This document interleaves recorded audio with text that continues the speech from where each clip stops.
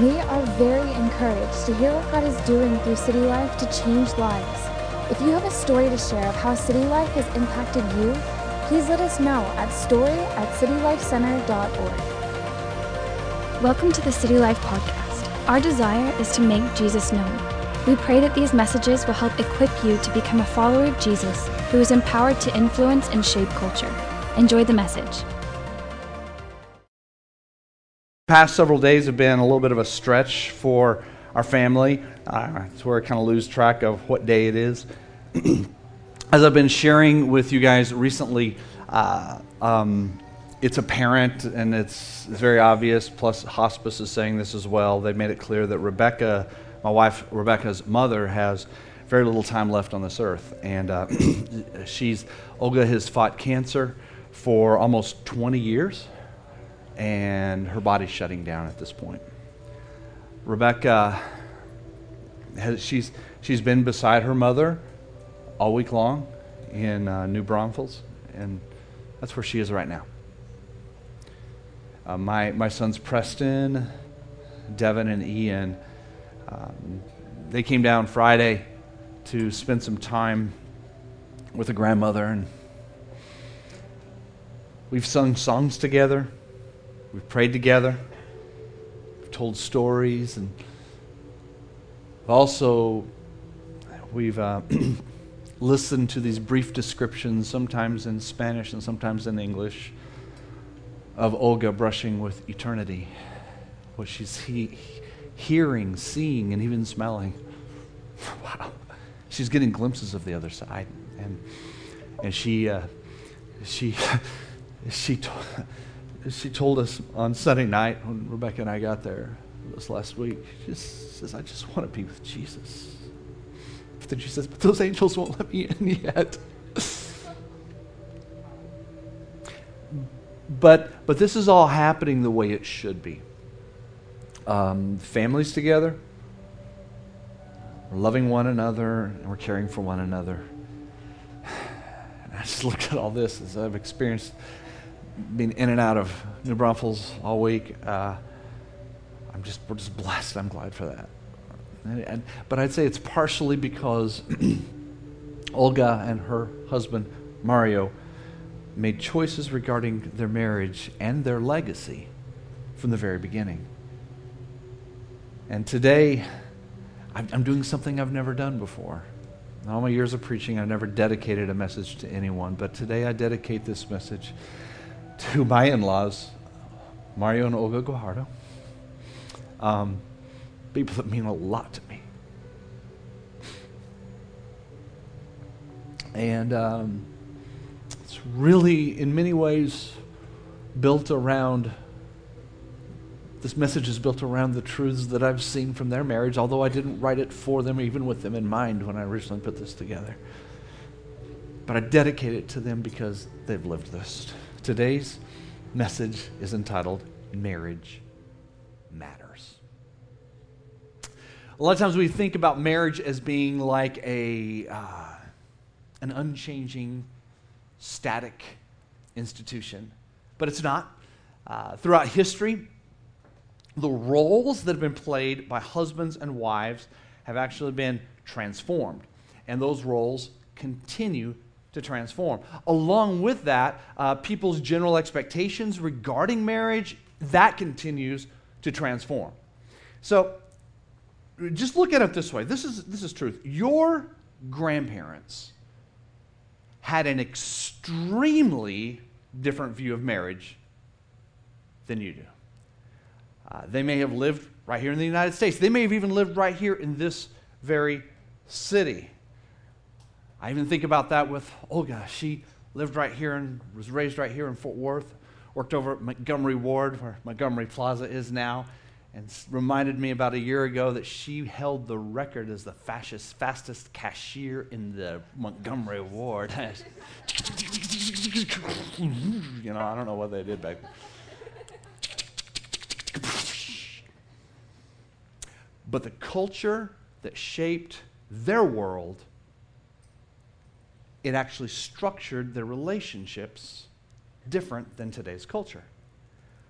So your grandparents survived a very different society, and they built their homes and they built their families according to different norms. Even like your great-grandparents, they would have lived and worked and died in a culture that you wouldn't even recognize. See, culture always has the greatest impact, though, on marriage. So I want to talk a little bit about that today. First of all, I want to define culture. What is it? What is culture? One time I said it recently, and someone said, that was a great sermon about culture, but can I ask you a question? What does culture mean? I don't want to be dumb, but what does it mean? Like, well, you're not dumb. Next time I may need to define it. I'm just going to kind of give you a broad definition of culture. Basically, it is this integrated system of beliefs or traditions or values, technologies and customs and products and ideas that constitute the life of a people. Basically, culture is how we make sense of the world around us. It helps us to determine the most efficient and effective strategies to deal with the realities of life. That's what culture is, and that's what it does. Now, as a microculture, like even within city life, we've identified our unique culture among us, and it's not something we try to have to force or to do. It just actually flows naturally around here. And city life's culture, very quickly, it's summed up with 5 words. We've discovered that it's about authenticity, warmth, energy, happiness, and servanthood. So that's really what you experience around here. And if you look at that, you go, yeah, that is what I sense here. But you see, so city life, though, we are a subculture within a more large city culture and Christian culture. You see? Our city has wonderful culture. In fact, I love the cultural diversity of Fort Worth. Don't you? I love it. It's a beautiful city. And here in the city, we have these varieties of these ethnic traditions, and there are these different vibes according to wherever you hang out or go, and along with different customs and traditions and styles. I love it.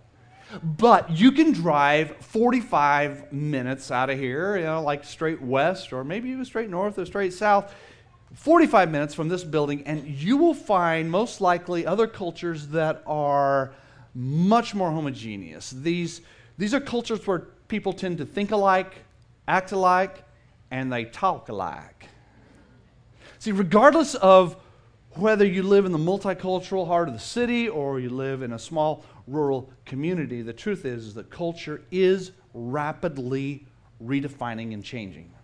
But within this context, which is the context of the rapid redefinition of culture, we have the issue of relationships between husbands and wives that is also being redefined. And so thus, we have the challenge. For example, what was considered extreme in 1970, today, most people would just consider it to be normal. What might have been considered to be outlandish or even illegal now would even seem to be ordinary. See, the evolving culture tries to convince us that the new norm is the solution for your troubles. And many times it is, but sometimes it's not.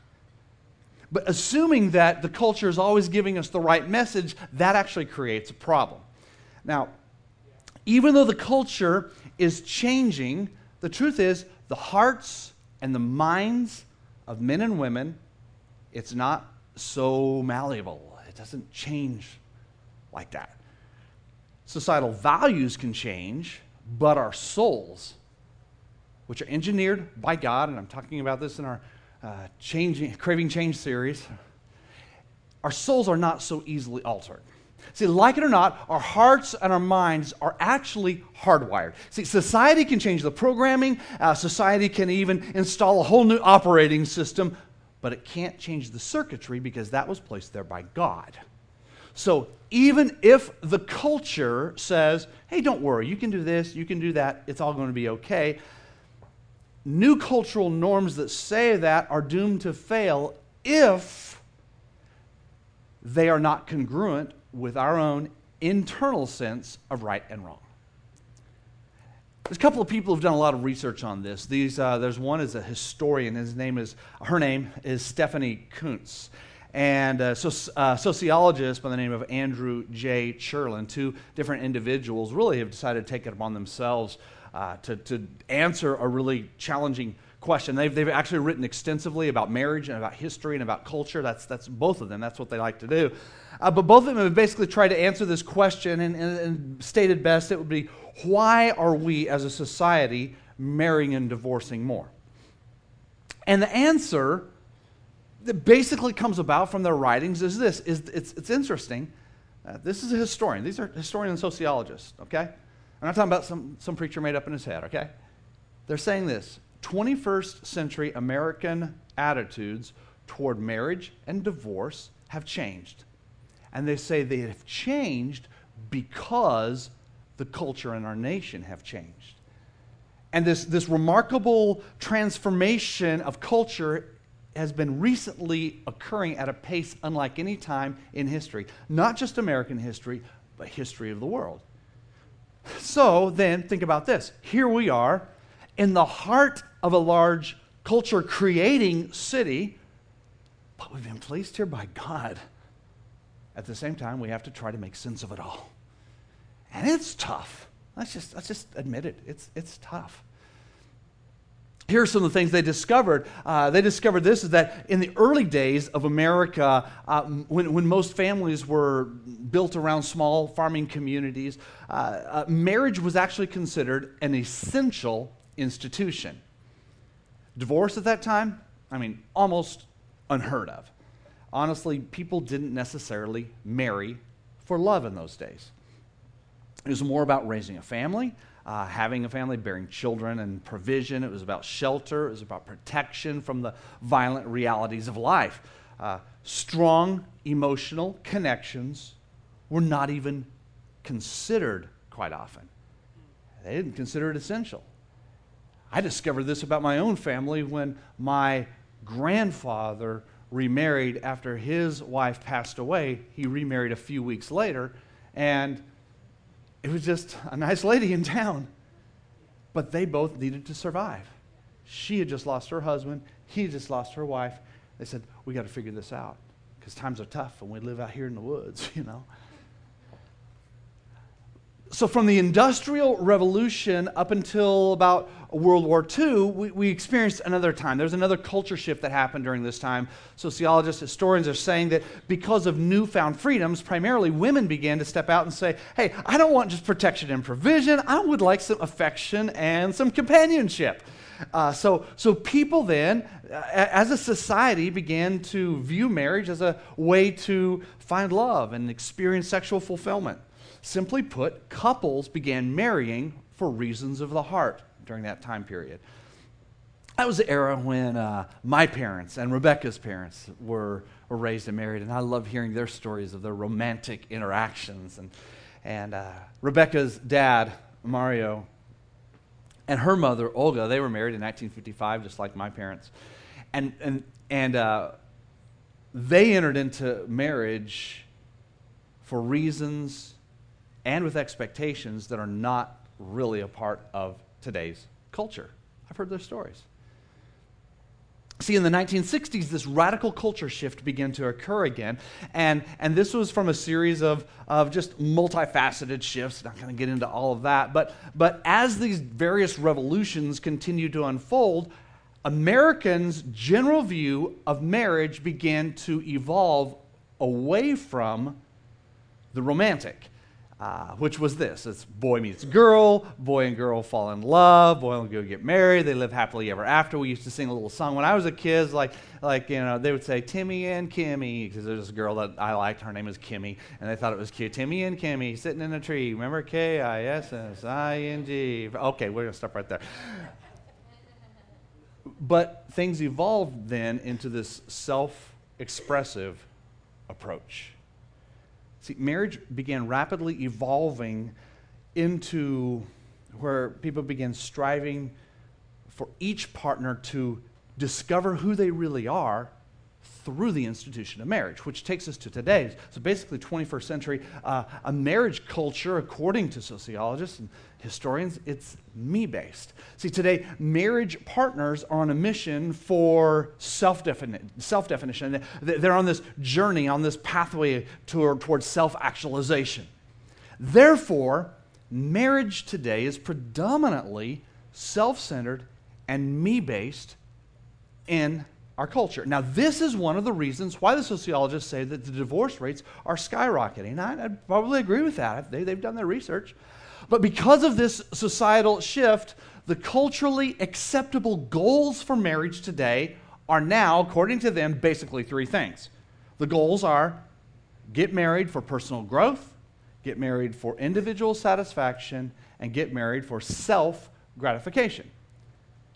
Now, provision, security, and even love, according to the research, are no longer the top goals in marriages in America as a whole today. And this is the culture we live in, and some of you are going, yes, and some of you are going, wow.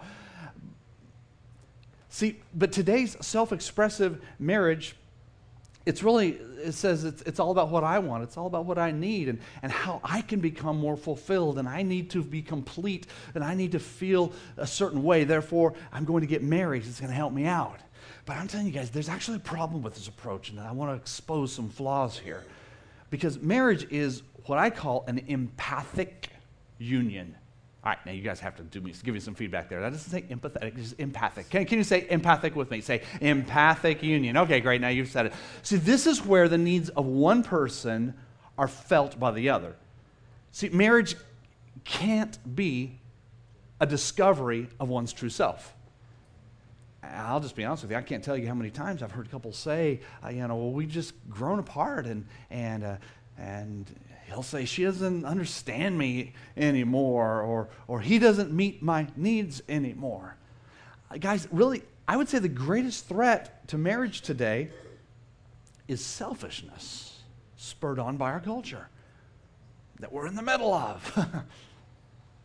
See, because being self-absorbed and self-centered, it's kind of the way society is. Not it's kind of, it really is. And that's no way to build a team, and it's no way to build a marriage. The self-expressive, me-based marriage is actually a recipe for midlife crisis, if you would like to have that. And it will lead you to even greater crises of identity in your life. It doesn't make things better. It will make things actually worse and more challenging, and most likely. That's just the truth. Why? It's because husbands and wives begin to convince themselves that self-actualization is most important than commitment. It's more important than commitment within the marriage. They wrongly believe that self-gratification is the goal from the marriage, and so they seek self-satisfaction instead of mutual satisfaction, and that's actually where everything goes wrong. According to the sociologists, this is what causes the marriages to crumble. Now, hear me well. I'm not blaming anyone. I'm not blaming you. I'm not criticizing you or anyone. What I'm doing is I'm attempting to alert us to a reality that the general American culture that most of us have been raised in has led us to a dark place regarding marriage, and here we are. Some of you have felt the effects of it and the impact of it. In fact, most of you have. Truth is, as a pastor, I found over and over and over that couples are really focusing on the wrong things. They're focusing on themselves as individuals, and they want to express themselves through the marriage, but they're finding that doesn't work. And some of you, this is shocking. They're saying, isn't that supposed to be the way that works? Well, that's what culture is telling you, but it doesn't. It doesn't. If you've been married for a while, and maybe you've been through a divorce or a couple of divorces, you know what I'm talking about. You understand this. See, they're focusing on themselves as individuals instead of focusing on themselves as part of an indivisible union. Now, I'll just be really honest with you. I'm not better than anyone, but I was actually really blessed because my parents were very grounded in a more biblical, transcultural view of marriage. So in the 60s and the 70s, they pointed out to me as a child special, well, in the 70s, I wouldn't have understood much they said in the 60s, but they pointed out to me as I was growing up that this new cultural redefinition of marriage was built on a shaky foundation, and it was going to cause a lot of problems in the future. I remember them talking to me about it and saying, this is what the culture is beginning to say. This is the truth, so please choose the truth. I mean, instilling that in me as a kid. So, for example, when Rebecca and I were married, I already had it in my heart, and so we verbalized this to each other. And I tell you, if you've not yet been married, or you're planning to get married, or maybe if you're married, this is a good thing to do. We said this, that no matter what would happen in our lives, we will never speak the word divorce. We simply said it's not an option. Now, I know some of you guys say, well, that's challenging. Just listen, okay? And we're not going to even say it in a moment of anger. Now, I know it's logical to throw in a lot of, well, what if, or what if, or what if. But I'll tell you the truth. That commitment to an indivisible union has carried Rebecca and me through some very, very challenging times. We've committed to each other that we will only be separated by death. And it takes work. I was just blessed to have parents train me in this since I was a little kid. You see, the evolution of Facebook and Instagram and Twitter and all that stuff that's out there now, it actually encourages us to value something different. It values image. It values, the values of us should be about party over responsibility. It tells us that we should have fun above maturity. It tells us that we should have self-expression above humility, or pleasure above commitment. Now I'm saying those things really aren't bad in and of themselves, but they are really destructive when they are valued too highly. I've often found that couples seem really anxious to receive the benefits that they feel marriage is going to bring to them from the permanent relationships, such as happiness or security or love and sex and companionship. They're really eager to get that. But I've also found that they're often very unwilling to make the personal sacrifices required to reap the benefits long term in their lives and in their marriage. Really what's required is something that's called total commitment. It's total commitment in good times and in bad times. But guys, it is a price, and it is a huge price, and it is a price you must consider whether you want to pay or not. And our culture has trained us that we should not be willing to pay that price. The culture has trained us, and we're all in this culture, so we're getting these messages constantly. So that's why I'm saying this is not simple. It's not just like, okay, gee, we can just walk out here and do this. No, the culture is saying a lot to us. See, the culture is saying the idea of committing yourself to another human being for the rest of your life is too confining and too permanent. I'll go back to what I said. Marriage is to be an empathic union where the needs of one person are being felt by the other. See? And I don't expect Rebecca to be my unofficial tour guide on my personal journey towards self-actualization. I've been married long enough to know that would be disastrous. Am I her tour guide on her journey to discover her true self? Because if we were, here's what would happen. What happens there when we're living this kind of a life is as soon as a child comes along, it's like a speed bump, and all of a sudden you're going at it at a high speed and it rattles everything. It interrupts your journey. I'll tell you, when you get a kid, like my oldest, for the first one, it interrupts everything. But if you're in a marriage like that, what happens is you'll find that your journey towards self-actualization can't continue, and then things will begin to crumble. You'll begin to melt down emotionally because this kid has rocked your world and you can't do what you used to do to make you feel good about yourself. When economic challenges hit, and they will hit, when they hit your family, then it begins to cause blaming of one person to the other person, and it can cause a marriage to crumble. I've seen marriages crumble through economic challenges in the family. Even worse, when deception or sin or even infidelity enters into the relationship, then everything begins to fall apart. So why do those speed bumps of life fracture and sometimes destroy marriages? It's because your journey towards self-actualization has been thwarted and nobody told you this was going to happen. And your marriage is actually built upon your desire for your own needs to be met, but it's really not built upon love. And that's my challenge to you, okay? See him smiling? See him smiling? Okay, now, I want you to look at Ephesians chapter 5, verse 25. Jump in there. This is good. This is really good because that is what the sociologists have said. Got it? That's what the world is saying. It's kind of pretty cool. Now let me back it up with what the scriptures say. Let's dive in because Paul says this. This is in Ephesians 5:25. He gives us a challenge, and it's given to us today to adopt a different belief system about marriage. And the solution begins here. Paul says this, husbands, love your wives. Love your wife, husbands, just as Christ loves the church and gave himself up for her. Now, let's pause right there.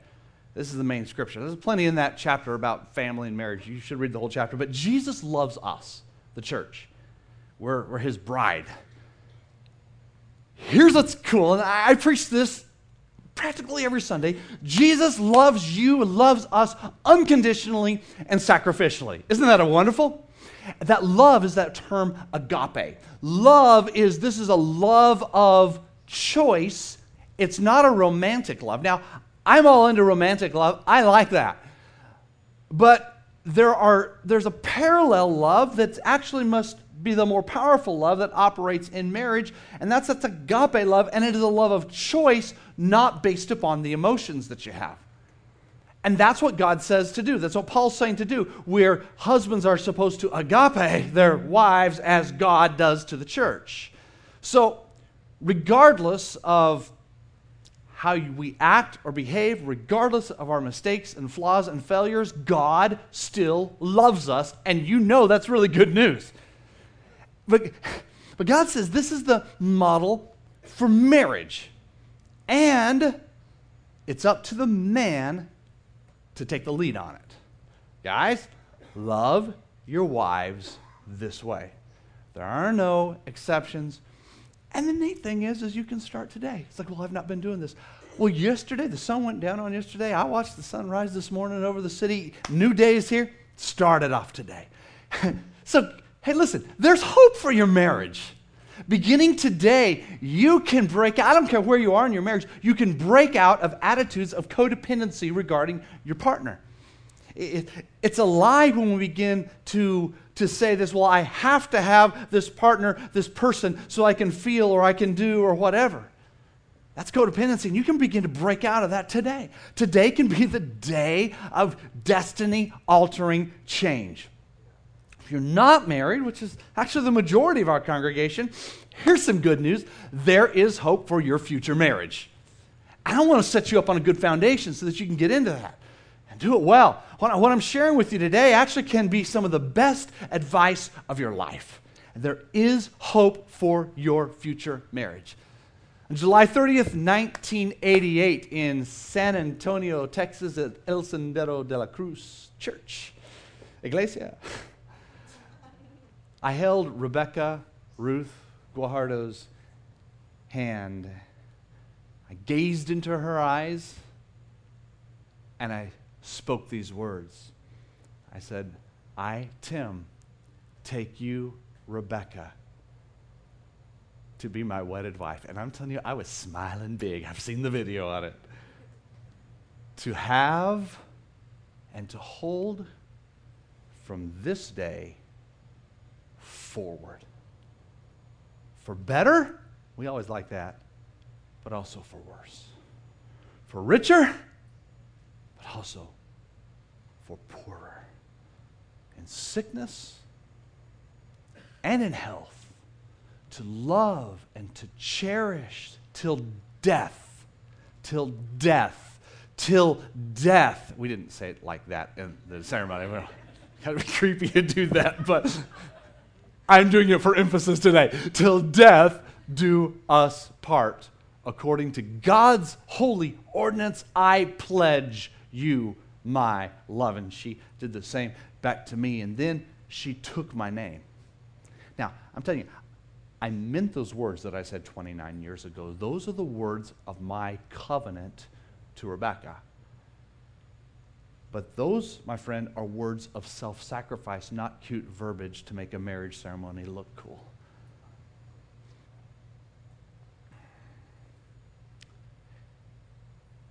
See, that's why I have to say that marriage is really built upon sacrificial love. It must be that way.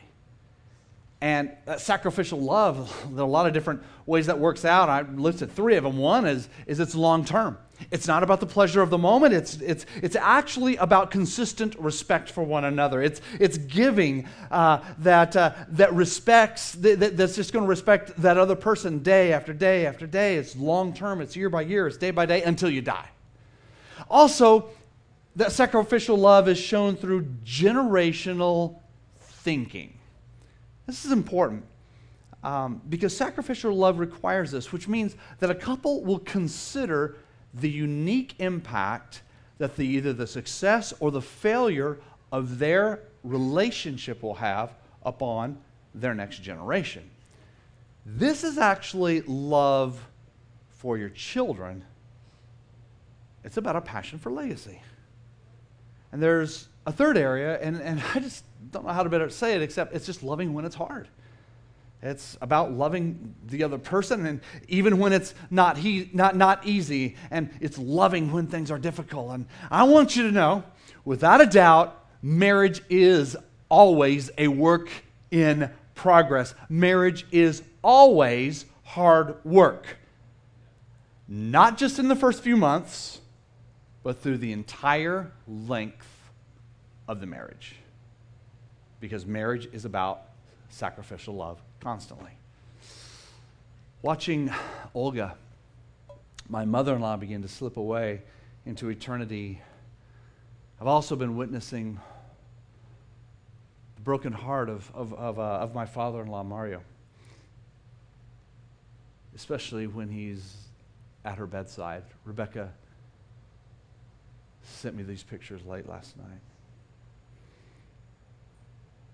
This is a couple who they've weathered storms together since they were 20 years old, and I've heard about their storms. These guys have sacrificed for each other. They've loved for each other when each other wasn't lovable. They've cared for each other when sometimes it just didn't feel like it. Because they're my in-laws, I know them. And they've built a marriage that has lasted.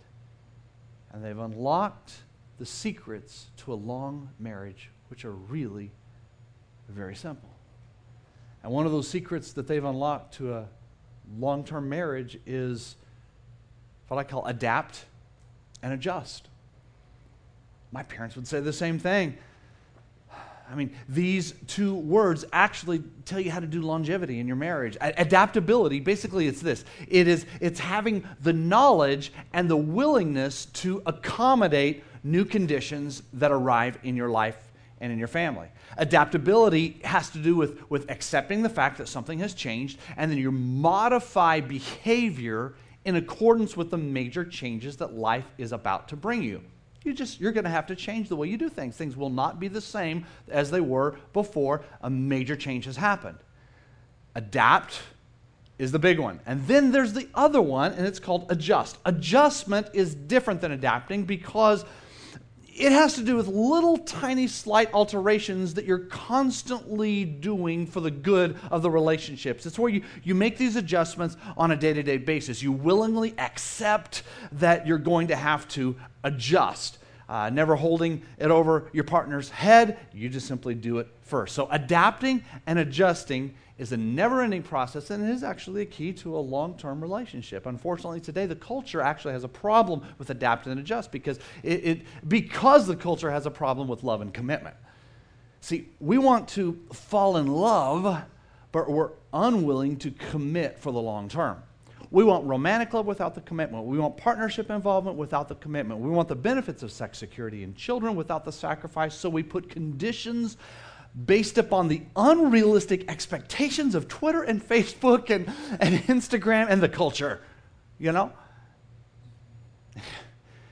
And when, not if, but when those expectations go unmet and speed bumps happen in your life, you grumble, we hold back love, or worse, we walk. And this is because we've been modified to be short-term thinkers. And that's just really why I'm challenging us to change the way we believe. See, we've been seeking immediate rewards, avoiding long-term commitments in relationships pretty much of any kind. But that's not what marriage is about. Marriage is not a short-term proposition. It's not designed for instant and perpetual gratification. It's about thinking generationally. It's about thinking about legacy. So the rules for marriage haven't changed regardless of what the culture is telling us. And God's model for marriage, it's valid. This ancient system works. The model for a successful marriage is not out of date. This formula hasn't changed since Jesus advised husbands and wives in his own ministry to become so totally committed to each other that, in his words, that they are no longer two, but one flesh. Think about this. Jesus made it clear that a successful marriage cannot be about selfishness. Instead, it's about something completely different. It's when two people become one. And that's when this 2,000-year-old formula takes charge. And it works. I'm telling you guys, it works. But anything less is a prescription for some type of disaster, no matter what the culture is telling you. See, when you're one, you can and you will adapt and adjust for a long marriage. With Rebecca and me, it's about that empathic love. Her pain is my pain. Her tears are my tears. When she's weak, I feel that, but I choose to be strong. When I'm weak, she feels that, and she chooses to be strong for me. So basically, Jesus gives us these secrets to a long marriage, and this is it right here. I want you to grab this. It's selflessness, binding together, growing together, meeting needs. Those are the big ones right there. See, it's not about, first of all, it's not about selfishness. Get these down, guys. It's not about selfishness. It's about selflessness. It's not about finding yourself. It's about binding yourselves to each other. And then you have to grow. If you don't grow together, you're going to grow apart, because growing apart is automatic. It will happen if you don't grow together. See, growing together is a choice. It does take hard work. It demands discipline and commitment. But true love is always willing to do that. So secrets for a long marriage: selflessness, binding yourselves, growing together, and finally, meeting needs, because all relationships are based upon needs anyway. And when we focus on meeting one another's needs, and then what that actually begins to do is that protects us from selfishness. See, selfishness is a sign of immaturity, which is a failure to accept responsibility for our lives. We don't even want to accept responsibility for anyone else other than ourselves. And marriage is, I'm going to accept responsibility for my wife. That's what we have to do. That's why I say marriage is this empathic union. Empathy is my willingness to open myself up to the feelings and the needs of the woman I love, and to make her needs my own needs, even though I may not understand them. Hey, if there's tension in your marriage, I just want to say today, there's hope for your marriage. You can simply act on what you're hearing today, because this is God's word, and you simply can walk out of here choosing a new route. So listen, stop trying to fix your husband, ladies. Stop trying to fix your wife. It's not going to work. You've been dinkering for years. It's not going to happen, okay? Let God do it. He'll do a whole lot better than you ever will. Instead, take some personal action today and have faith that God can do something incredible in you, and simply don't give up on that growth in yourself.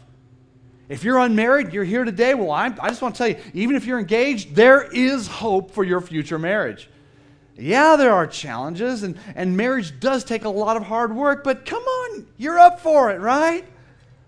But if you or your future spouse, this is important to hear, if you are now realizing that you're getting married for the wrong reasons, hear me well. Love yourself and love that other person enough to slow it down or to simply say no. It's okay to be single. Really, it comes back to taking responsibility for our personal choices. It's about making informed decisions that can radically alter your world. It's not about carrying shame from the mistakes that you've made or from even possibly your own selfish ambition that has damaged former relationships or even current relationships. See, this is about God being in you. God in you, bringing about long-term change in your own heart and in your own mind, which is what I'm preaching about in my Craving Change series right now. And then basically what happens is you do this, and this change will begin to be felt within your marriage covenant. Change in you can begin right now. It can impact your legacy. Guys, that is huge. And that's what God wants for you anyway. He wants the best for you. That's what I want for you as your pastor. And none of us have it all figured out. But we're hanging on to each other, holding on to each other, learning from each other's failures and strengths and weaknesses. And that's what a church does good, because there's a lot to learn from each other. Please, no movement at this time. I want us to pray for a moment.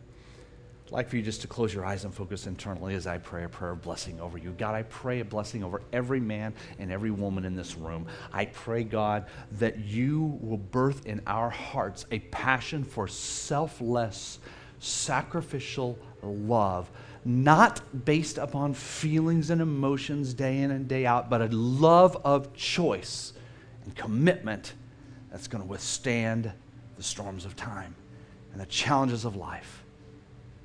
God, give us the wisdom to get our eyes off ourselves and to get our eyes onto our spouse and to go for that and pursue that empathic union that we really, really crave in our lives and in our families and our homes. While you have your eyes closed, in reverence and respect of this moment, I